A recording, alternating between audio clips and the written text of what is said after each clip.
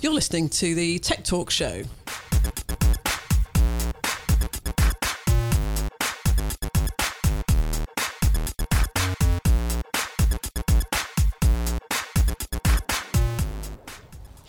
Hi, I'm Sue Nelson and we're on the Tech Talk Show, and I'm joined by my lovely co-presenter Sarah Luxford. Hello Sarah, pretty in pink today. Thank you very much, Sue. A pleasure to be here. Pretty in pink, and you've got your lunch, well, you purport that is your lunch in front of you, which doesn't look enough to me, so it's, what is it? Ginger? It's a really lovely lemon and ginger juice. Very healthy. Very healthy. Big fat coffee in front of me, which is obviously not very healthy, but anyway. We're joined by Owen Hunnam. Have I got that surname right? That's right. Hunnam. And he's the co-founder and CEO of Idea Drop. And I want to talk to you, Owen, about innovation. Fantastic. It's a topic I love. So, you've got me on a good topic there. Okay, that's good. So you've set up Idea Drop, which is a sort of process, really, of capturing ideas. That's right, yeah. So there'd be loads of people, I'm sure Sarah's done this as well, have a brainstorming session, or what everybody calls it now, whatever it is, and you come up with these amazing ideas, and then I presume a lot of them either get forgotten or don't get actioned, or everybody gets very inspired, and then they're all back at the day job the next day and it's all slightly forgotten and not really captured and actioned.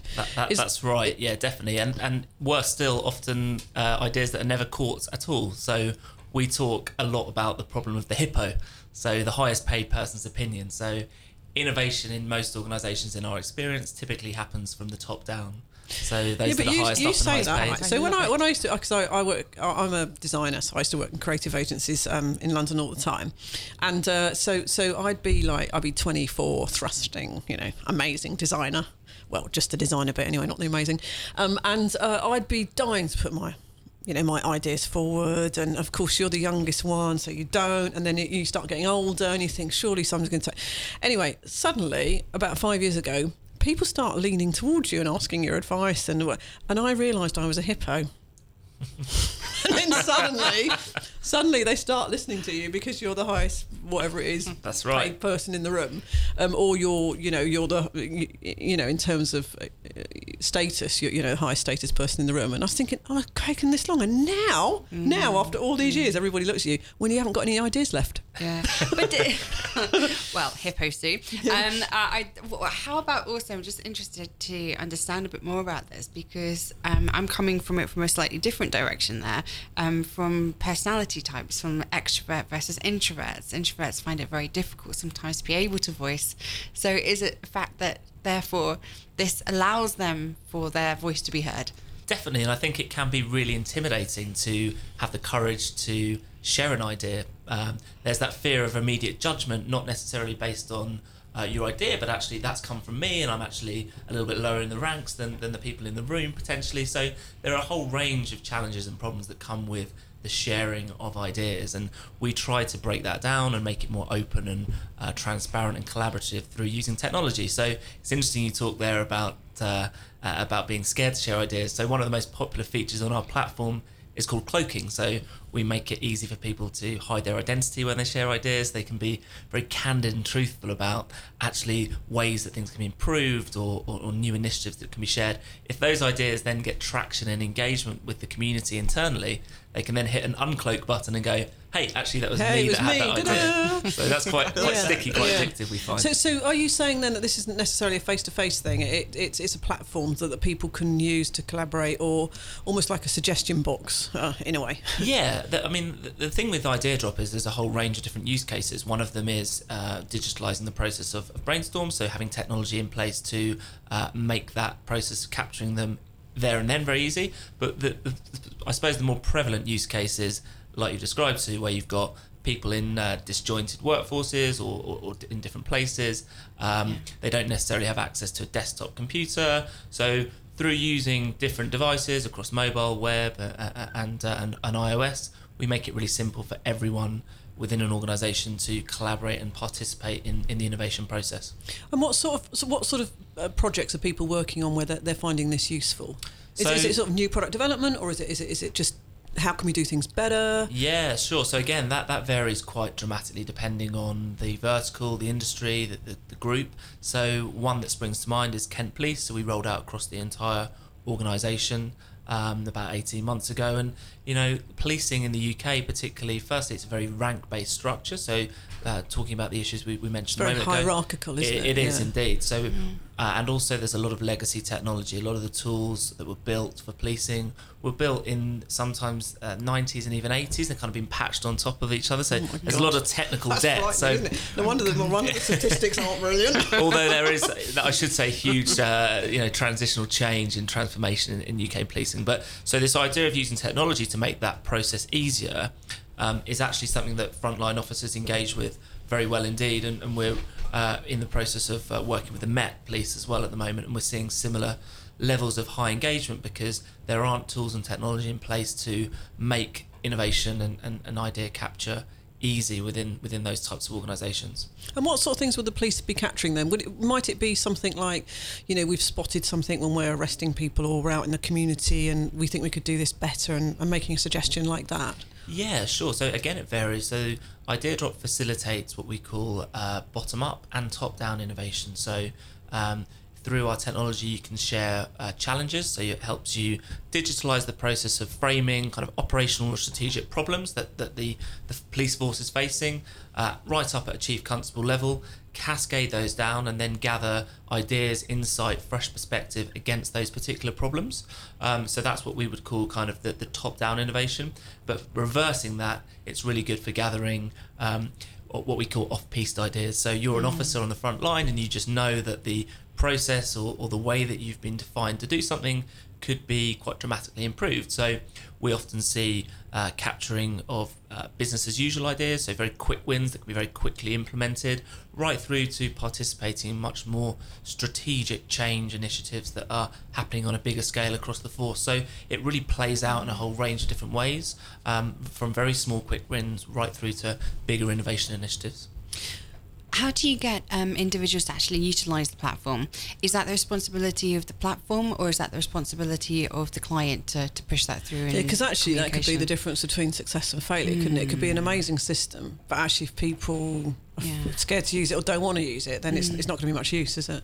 Definitely. So we do that in a number of different ways. Firstly, we partner with the client to really understand what their commercial drivers are so that we can align our technology solution to helping them realise those, whether that be impact on P&L or cost savings, efficiencies, part of a wider strategic objective. And then we actually get quite involved on planning things like the internal comms plans that actually make the awareness of that, the new initiative, very prevalent. We have sponsors, and we try and engage kind of champions across a network within the organisation. But then on a technology level, we work very closely with our product and engineering team to make the product as sticky and as engaging as possible. So we take some of the best tools and features from the social web, bake them right into the heart of our innovation management platform, so that when it rolls out, it's very quick and easy to use, very intuitive. We see low training costs, but actually it's quite fun to use because it's more aligned to the consumer web and how people are collaborating and communicating outside of work. So it doesn't feel too businessy. Exactly, and the feedback we get from our users is people like the fact that it's much more aligned to the consumer experience they expect from the likes of WhatsApp and other social tools. So that makes it a bit more intuitive to use as well. Exactly. Yeah. And then we have we also gamify the platform, so we have out of the box innovation point system. So every user is given an innovation score in real time, which is a measure of their contribution to the innovation program. We can pull out leaderboards and gamify it with prizes, rewards, and that type of thing. So it's a multifaceted approach, really, to how we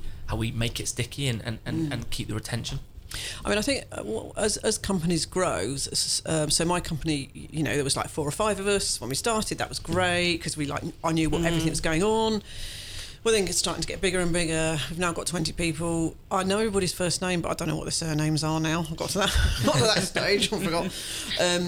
But I'm acutely aware that as we're growing, I can't see everything anymore. I can't. And I know that people who are dealing with clients day in, day out, you know, or you know, work on the radio show with us and all that sort of thing, are spotting stuff that we could do better. So how can you draw that out of somebody? Because I'm very, very open to any sort of criticism, frankly, because I don't want to miss anything. And I think businesses, if they grow and you're the CEO and you're not getting that feedback, you will fail. You'll have a catastrophic failure event, won't you? Don't you think, Sarah? Yeah, absolutely. I think the communication piece is absolutely because you lose critical. touch. Yeah, there's something I think. One of the vice presidents of diversity and inclusion for Netflix said something around the fact that it becomes a lot harder to engage a workforce. I think it was the standing on the chair moment. So if companies become bigger than 150 employees and you're a CEO and you stand on the chair and they can't hear you, you know that you've got an issue. So to be able to communicate and ensure that there's the engagement around not only new technology, but essentially this isn't just about technology. This is about taking a company into a new sphere through the power of ideas of the employees and engaging them. And See, the thing with us is when we were smaller, we were just like going, "Oh, let's try that. We'll give that a go." And then if it didn't work, we just shut it down, and then we'd fail quick and then move on to something else. I'm really worried that we're going to lose that. And I think what you're saying is that this type of process allows that to happen right across the board. It does, definitely. And you raise a good point there, Sue, which is it's got to come from the top. So innovation initiatives, in our experience, fail when they don't have top-level sponsorship from the outset. So we won't do an engagement unless we have usually board-level buy-in to this, because there's a cultural change piece that sits alongside all of this as well. So unless you have that, you can have the best technology possible, but actually without that senior sponsorship, they need to be aligned. So that's really important as well. And the second part is closing the feedback loop. So if you gather lots of ideas, but actually you don't feed back and there's no process or workflow to those ideas, and those ideas aren't seen to flow through that workflow, and it's demoralising. It's really demoralising, and actually that can be worse than not having anything at all. So we do a lot of work around structuring and making sure that process is in place prior to the technology being rolled out. So I've been talking to somebody. I won't mention the name of the company because this will get them into trouble. But they're a sort of innovation officer in a very, very big multinational, and they were saying they have to come up with 100 ideas a week, which I think is stupid, actually, if I may say. But I don't think those large companies can innovate in the way that they're doing it because they'll only put money behind what they think is a dead cert, because it costs them so much money to produce it en masse, do all the marketing. I mean, we're talking of millions of pounds. So they're going to place a bet, effectively, of a couple of £1 million, let alone the reputational risk if it goes pear-shaped, because everybody will be going, you're a household name and you've gone wrong there. So the whole thing for them is fraught with risk, which means that in the end, I don't think they can disrupt and I don't think they can innovate, because in a way, there's almost too much at stake. Definitely, and it's interesting there that they're focusing on ideation metrics, which is actually one of the weaker and less effective metrics to track. So it doesn't really matter how many ideas you're capturing.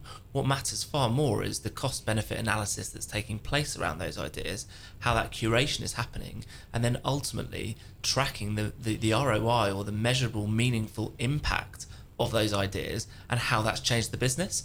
So whether you're having 1,000 or 100 ideas or 10, what matters is the impact, not the volume of ideas. So they're kind of focusing on the wrong metrics there, in my view. And you've got an creative agency background like me, haven't you? So before you were actually at Yellowball. Is it something you founded yourself? Yeah. So my co-founder Charlie and I, prior to Idea Drop, founded a full-service digital agency called Yellowball, and it was really as we were scaling that we had a similar situation to you. We grew kind of beyond 20 or so people, and we wanted to create this entrepreneurial culture whereby people had a voice and were listened to and actually had a say in how the business moved forward.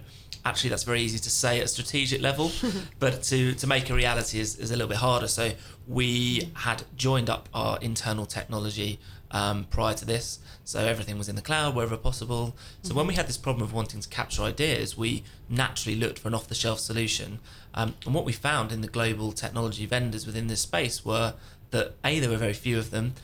Secondly, they were primarily based in the States. And thirdly, and quite remarkably, they hadn't innovated much themselves. So most of the technology was actually quite tired, very clunky UI UX, complex pricing structures, and so on. So we had an engineering team at the time. We decided to build a quick prototype ourselves internally, rolled it out amongst our own team, and then very quickly realised that actually we were able to implement a couple of ideas that had a positive impact on our own P&L. And then we realised, hold on, this is really quite exciting. We're harnessing the power of the people around us to positively impact our business. Here's a problem that doesn't just exist to us, it transcends organisational size, sector, location. And that was in 2014 when we decided to spin it out as a separate technology company, and we went from there, really. And what actually is a creative idea? As a really good I'm question. a creative, which basically means I can't be managed. I think that's what that means, doesn't it? You're a creative person. But actually, what is a creative idea? Does it have a definition? Is it just about disruption, or is it about... Well, what is it exactly? So a number of our clients define creative ideas in lots of different ways. It can be just the ability to think in a way that is outside the normal processes that exist, or the normal procedures that are in place. Something that takes a new view or a new perspective on something that already exists and looks at it from a new angle. That's what a number of our clients define as creative. Others are far more open in terms of how they look at what creativity means. So I think it's quite ambiguous in some ways, that definition. And in terms of big businesses, Sarah, what used to happen in big businesses is it was about structure, it was about hierarchy, it was about chains of command, it was about communication, in that particular way, and that's how things used to work, and that's how things used to succeed. Now those big companies that were structured like that can't actually work like that anymore, can they? So how are they managing to overcome that change in terms of the people they're recruiting? Because there's got to be a cultural clash there somehow.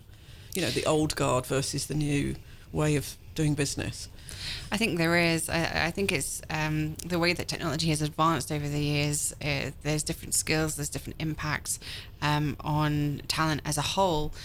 What we're seeing at the moment in the market is certainly that the larger corporates are really struggling to find the good fresh talent to come into companies, because the new generation are asking for so many different things. It's no longer about the tenure, the 10, 25 years in one company and climbing up the ladder. It's more about actually what's the benefit to me, what's the impact that I'm making in this world. So what are the benefits? What can you do for me? Is that exactly? Really? Yeah, it's turning it the other way, and they're looking for much more flexibility.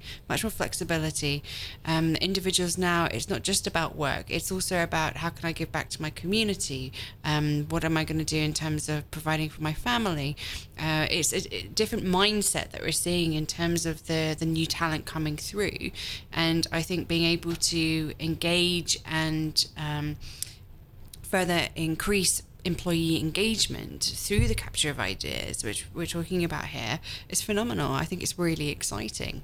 My query would be how the larger companies really do accept and implement this, because I think it's one of those things where unless they've got, as Aaron's saying, unless you've got the board and the CEO type, the C-level buy-in, and they recognise this as a change management process, it will be interesting to see how things actually kick off. How are you finding it, Aaron? Are you finding what's been the response from, say, the larger corporate versus the SMBs of the world? Sure. So, I mean, it is something that we take very seriously in terms of how we track, because we want to know what value we're delivering as a result of the implementation of our technology. So we partner with clients throughout an engagement of a license period, whether that be 24 or 36 months, to actually measure what's been delivered off the back of the technology. So that's the first thing, because when you measure it, you can iterate it and improve it. Again, how they measure the success of a platform varies depending on their initiatives and their objectives.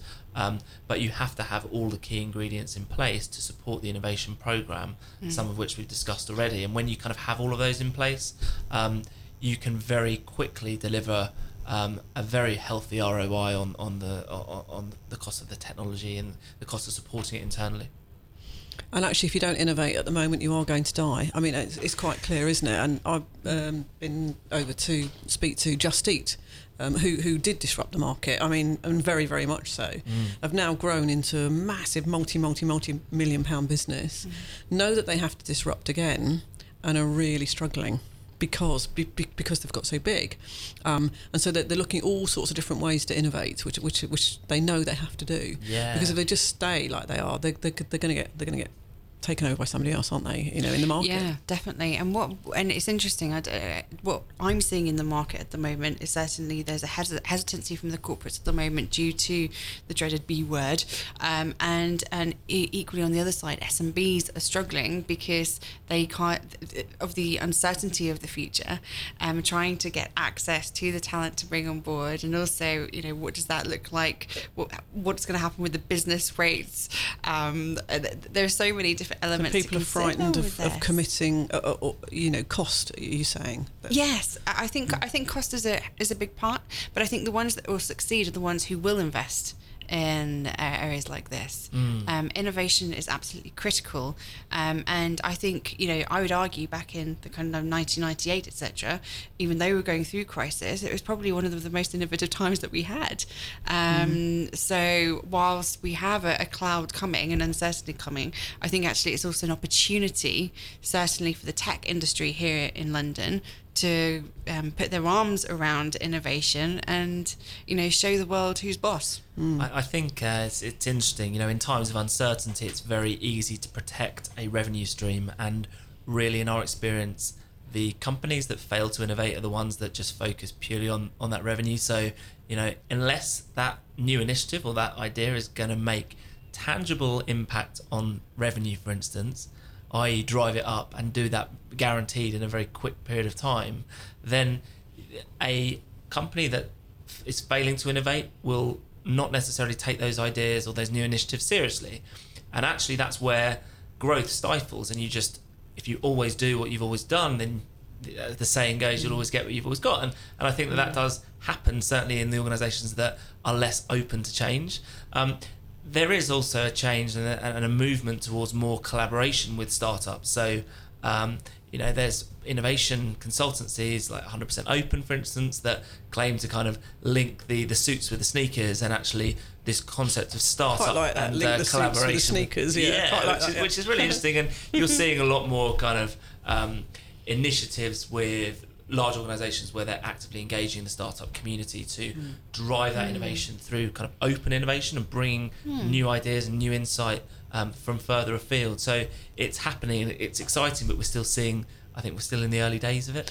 Yeah, well, whilst the innovation might be coming from the sneaker section, the thing is they sometimes lack the experience and actually can't make a company work because it's tough making a company work, trust me. And you do need the combination of the two.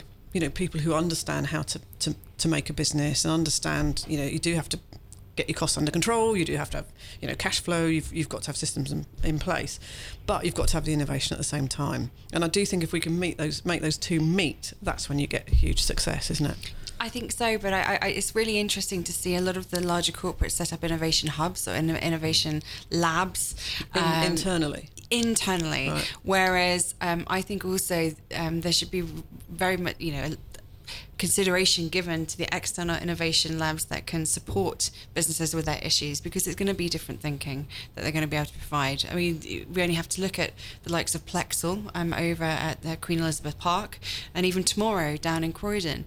All of these are providing fantastic innovation hubs, which many different corporates are now utilising and seeing the benefits of this diverse talent. Because arguably, as soon as you get a hub internally, you'll get sucked into the culture. Is that what you're saying? Yes. Whether you want to or not, even if you change the wallpaper or you got a different area, it looks differently. Eventually, you'll get sucked into the culture. There's always going to be constraints. There will always be constraints. So as much as you can say, right, we're going to set up a lab, it's going to be in a different office.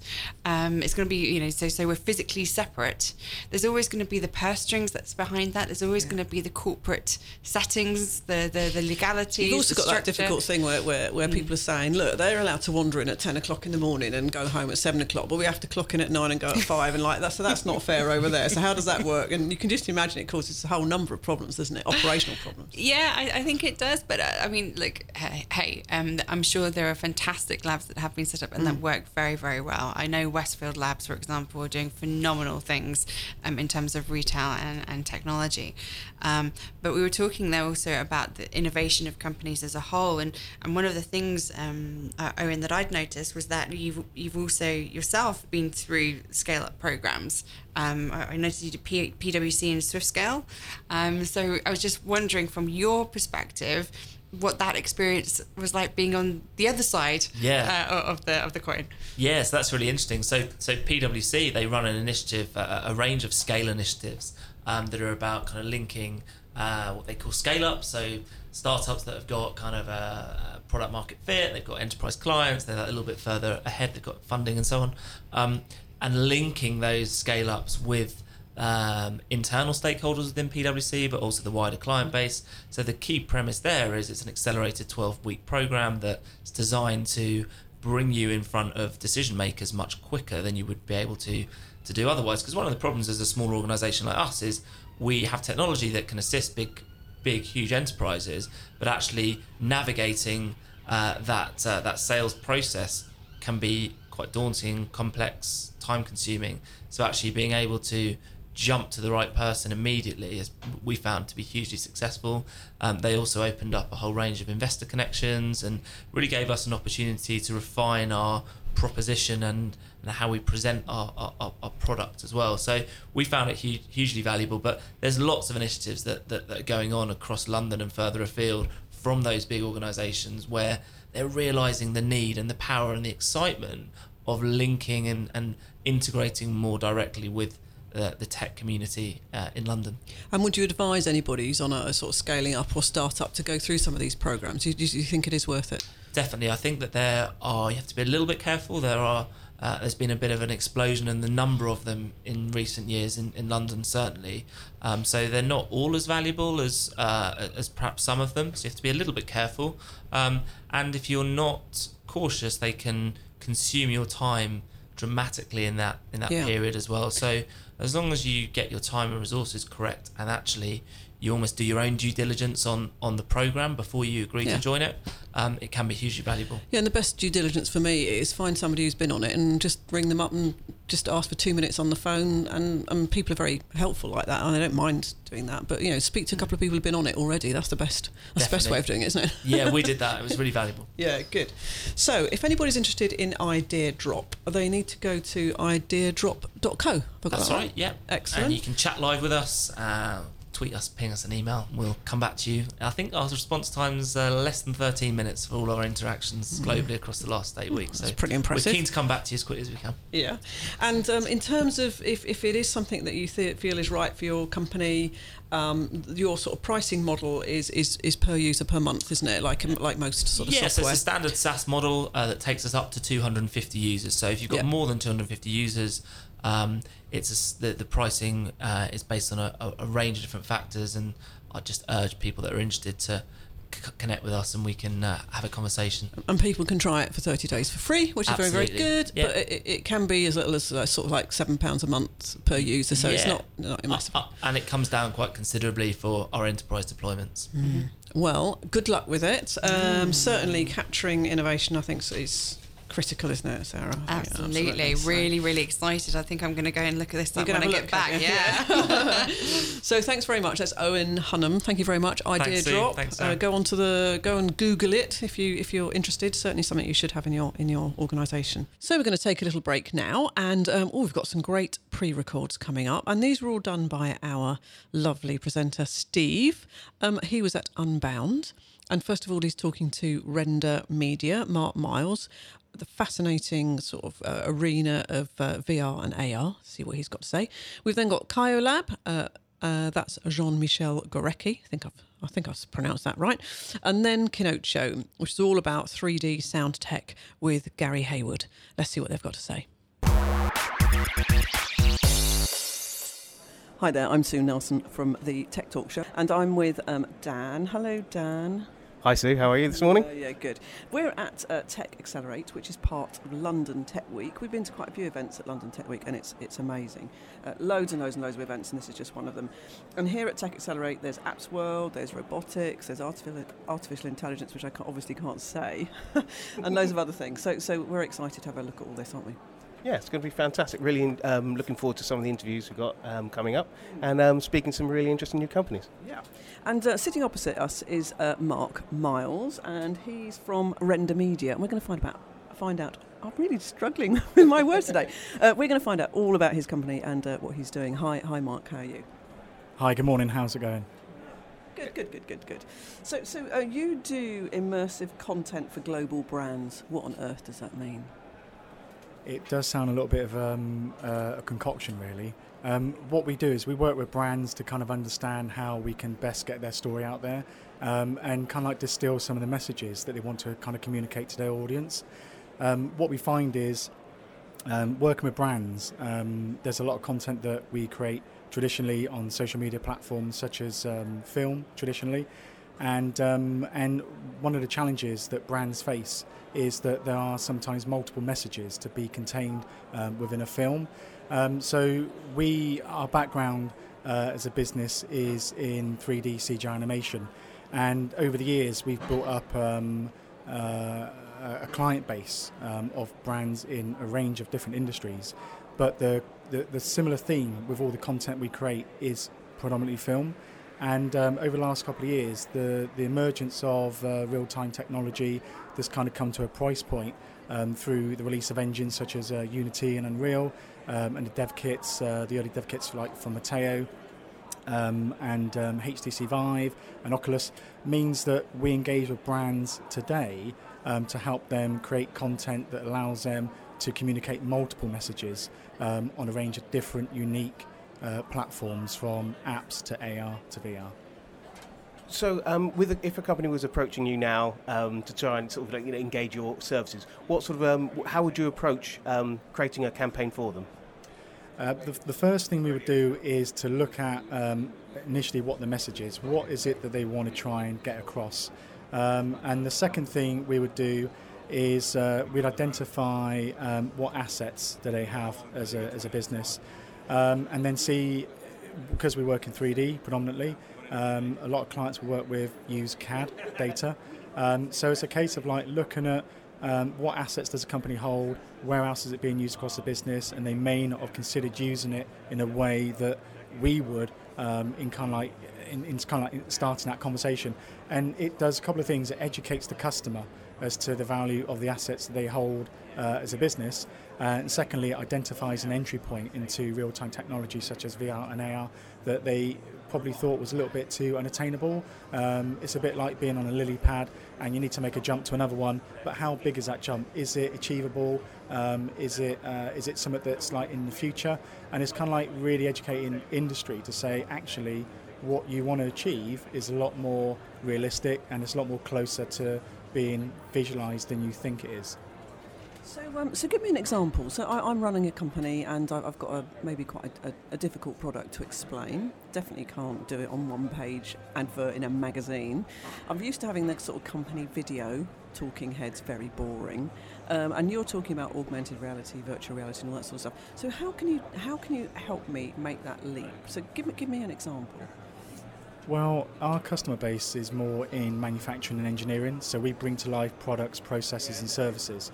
So we bring to life content or messaging that is unachievable because it doesn't exist, the product, or through to logistics, such as aeroplanes. How do you sell an aeroplane? So I'm very interested in that. So I own an aeroplane and I've just built it. I'm really proud of it. And then I think, right, I want to sell it. Now again, you can't just do an advert somewhere, can you? It doesn't work. And you need to approach buyers. So how would you take my aeroplane and make my messaging incredible? Well, putting you on the spot here, Mark. Putting you right on the spot. Well, to be honest, there's a couple of ways you could do it. I'd say initially I would see if there is a 3D model of your plane that would exist in the marketplace, such as Turbo Squid. And if it does, then we would look to create a VR experience in 3D that allows you to actually move about inside the plane. or that we could go down the film route through Samsung Gear VR, and then actually film inside your plane, and then allow people to move around. But there's a clear difference between the two technologies. The Samsung Gear VR, although photorealistic in its approach, what it means is it puts the user inside a sphere, and inside that sphere you're just seeing a stitched 360 panoramic, so you can't really move forward or move backwards. But the technology out there like the Vive or Oculus does allow you to actually pivot, rotate, and step forward, step backwards to actually get a sense of the space. So if you wanted to walk through the aircraft, you could do that through the Vive technology, through 3D, or if you wanted to just actually get a sensation of flying, then the Samsung Gear VR would actually be like a good route. And your skills with your team really are working out so the client doesn't have to come to you and say, I definitely want this technology and that technology. They need to come to you with their problem, don't they, and say, I've got this amazing aeroplane.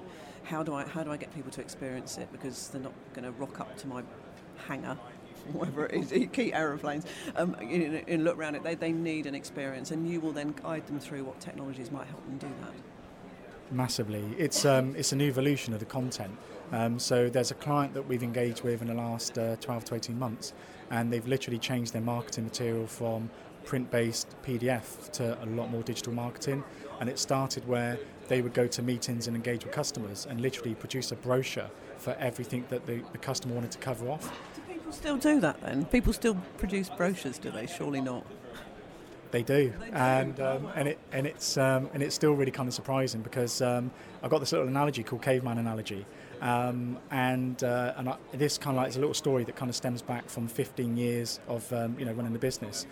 When we first started out using CGI to communicate messaging for customers, we come up a bit of a brick wall, which was, we work in PDF, we work in print-based.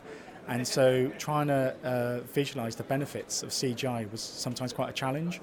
And so you can imagine this: if you had a caveman back in the day, and they were going to market to sell products in their cart, well, the cart's got square wheels, so it's taken them longer to get to market and sell their goods. If he turned up with a chisel and a hammer and just like made those square wheels more rounded, then he could go to market and sell goods a lot more quicker than and make a lot more money. So to him, that's good. That's a definition of good. So if I was to come along with a car, he wouldn't quite know what to make of that, because the job suffices and gets the, just to have a car with round wheels does a good enough job. So if you can imagine turning up with a Ferrari, he just couldn't get it. He just can't make that leap. So what we saw at the show last year, which was quite interesting, was a lot of haptic technology and a lot of third-party hardware. But with a lot of our clients, they're just, I'm not going to use the word thrilled to bits, but it's an education in itself, just to get them to start using more immersive technology. And the route typically would be that someone would come to us with, say, print-based marketing. We would make an app that creates puts all their messaging within a single application. That would be in real time. And then once you've got those assets in real time, we can take that to AR and then take it to VR. And that's what we have done. So you can elevate content, but create 3 completely different user experiences on quite immersive platforms. But film is always film.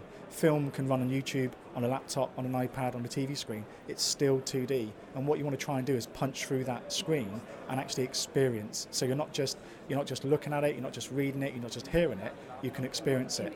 You're in it, exactly. You're taking people there without being there. Well, so Mark, that's absolutely fantastic. Where can people find out more about Render Media? Yes. He doesn't know. He's in marketing, Dan, and he's forgotten his own. Have you got a brochure with you, Mark? I can't remember. We're actually at. Website would be good, Mark. We are at TX905, I believe, at the stand, Render Media. But the website is rendermedia.co.uk. And just to end here, what sort of budget would a client need to come to you? What's the sort of entry mark? Because a brochure is going to cost you a good few £1,000s if you do it properly. Let's face it. And a website build is, if you're going to do it properly, is quite a chunk of money as well. What sort of budget would somebody have to have just as an entry level to come and talk to a person like yourself? I don't want to sound like a politician by not answering a question, but it really does. It really does depend on. You want 500 quid though, don't you? Oh yeah, you're just a bit. The thing is, what we're doing is we're educating industry to really look at revisit how they approach their messaging. So it could be that the entry point for a company could be marketing, because it's very customer-faced material and content. But what you've got to look at is the same content used for marketing could quite easily be used across the business. So whichever business or whichever area of the business makes that investment, it can be used. You'll see the ROI across the business, and that addresses some of the challenges with more global organisations that work in silos to each other, and so the messaging can be quite different. A lot of people out there that come from a 3D background will understand the analogy that you work with big brands, especially like mobile telephone communication. And I can remember back in the day getting asked to create 3D models of mobile phone handsets, and you would sit there with a brief thinking surely somewhere this CAD file exists. But there's a lot of reinventing the wheel that goes on, and what we're trying to do is address that redundancy in digital assets. And like anything, marketing has to, as you said, ROI. It's got to have a return on investment. Otherwise, you literally are wasting your money, aren't you? So whatever it is, you've got to get a return. Thank you very much for joining us, don't you think, Dan? That was good. Interesting. Brilliant. Thank you, Mark. Thanks, Mark. I'm joined by Jan Michael from Keolab. Hi, Jan. Hey, how are you doing? I'm really good. Obviously, it's been a great show. Busier on the first day than the second day? Yeah, the second day has been very good. I mean, both days been very busy. We're fairly tired, but it's been a great experience. Yeah. And have you been to an Unbound event before? No, it's our first year at Unbound. The company's about a year old now, so but we're probably going to be back next year. Well, that's really great to hear. So obviously successful. Keolab, tell us a little bit about what it does. So it's a one-year-old direct tech startup based in London, UK, and what we do is we help relationship managers of institutions communicate with their client on popular mobile messaging apps like WhatsApp or WeChat in a compliant way. Meaning we monitor and record the conversations for the external audit trail for the Financial Conduct Authority, FINRA in the US, and so forth, or just for an internal corporate governance for dispute resolution. So, 10 years ago, we had hundreds of call centres, and every time you called or had to contact somebody, whether it's a bank or whoever, you'd have a recorded conversation with their call centre. This is no different, really. This is essentially the same thing. So any company that monitors phone calls for compliance or governance and would like to use mobile messaging with a client, they can come to us and we could help them out. I'm a former banker and trader, and we were not allowed to use WhatsApp anymore because essentially the bank had no means of tracking the conversations, and we make that happen. And I suppose it's also helping the banks open up different ways for people to communicate with them. Yeah, essentially the messaging platforms, the professional trading platforms, and all the apps that the bank have are there to stay. But we just add to that ecosystem by helping them connect with a younger clientele on social media that they currently have a hard time getting to. Because I have to admit, whether it's financial services, insurance, or whatever else, you're pretty limited to the way, my credit card's nearly snapped and I want to get one.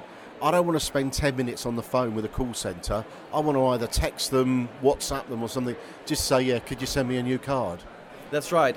Essentially, this way the bank would have a record in place and would have a legal means to be compliant, and therefore could accept your message, verifying you, and accept your message that you just need a new card, and you just send a message, maybe send a picture of the snapped card, and they just process it, and you get the new card without having to do anything else. So I assume what you do is you've got some smart software there that converts the written word into a standard format. What happens? Essentially it's the data capture first, but then making sense of the data on behalf of the bank. So for compliance is the one thing, but also helping the bank communicate more effectively with their client and understanding the client better. So that's what we do. And do you trawl the particular, whether it's a WhatsApp message or anything else, are you trawling that for standard information to look at any trends or anything else? We do it basically on behalf of the bank. So if our client would like us to analyze the data that in that fashion, we will do that. It's an optional service, and it's not just the banks that we're looking at. It could be pretty much any company. So we have had a relationship with healthcare, with logistics, automotive. So this media actually itself. It's a very broad market that you're focusing on. We're trying to narrow because we're a small company, but essentially it's a problem that is across industries and it's a global thing. Yeah, I can see that, and I suppose this is the problem with a lot of startups as well, isn't it? You focus a bit too broadly, and it can be really difficult to maintain and manage that. That's right. I mean. We went through a couple of accelerators with Startup Bootcamp, FinTech in London, and also Citigroup accelerators. And while we have very broad ambition, we have been told multiple times to keep it focused and narrow it down as long as we are a small company, which is very sensible. And that's why we are focusing primarily on the financial services sector right now. But we have a vision going beyond that in due course. I think that's fantastic, and obviously you haven't been going too long, so on the show we have lots of startup companies listen in or come on the show. What do you think is the most important thing you've learned over the last year or two in establishing your company? Be resilient, don't give up easily, listen to the feedback that you receive, but be very mindful of whether you implement that feedback or not, and be happy to network and just enjoy the ride. Yeah, I think that's good advice. That really is good advice. Well, thank you so much for joining us on the show. I hope the rest of the show, the rest of the Unbound event's good for you. Hopefully we'll see you here next year. Thank you very much. It was my pleasure. Thank you. Cheers. Thanks. So we're still here at Unbound, and we've just popped next door to the stand there.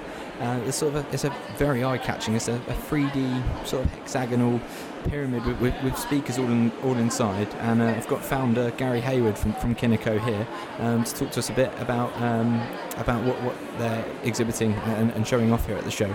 So Gary, how long has Kinico been a project of yours for? So Kinico's been going full-time for just over 18 months, but it had about 3 years of research prior to that, while Stefan Kazasoglu, the other founder, and myself were doing other work, getting ready for the launch of this. But we knew where we were going as kind of a long development lead. But yeah, so 5 years in total, but about 18 months as a real business. Brilliant. And can you tell our listeners what you've just sort of demonstrated to me in the last couple of minutes about the inside of your pod and what you guys do at Kinico? Yeah, sure. So we specialise in 3D audio. So we're really interested in the idea that when we're listening in the real world, sound is coming to us from all directions, above and sides and all around us. And we wanted to be able to recreate that especially for virtual reality, where we'd expect sound to be as natural as the real world, so what we call sonic reality. And our approach was to think, how would we best deliver that, given that where technology was going? And we're particularly interested in two things. The current state of the art uses a virtual room model, which we don't think is a very good approach because it degrades the audio. And the second thing is that ultimately VR is moving to what's called volumetric modeling, and we wanted to have audio that worked in a volumetric way. So we set about to create a new approach to building 3D audio by simulating sound propagation so that it kind of matches what's going on in the real world. So that's what we've been doing. So we have an engine that builds that. That's what we're demonstrating today, and we're demonstrating that in our Cosmos pod, which is a dodecahedron made up of a few more sides.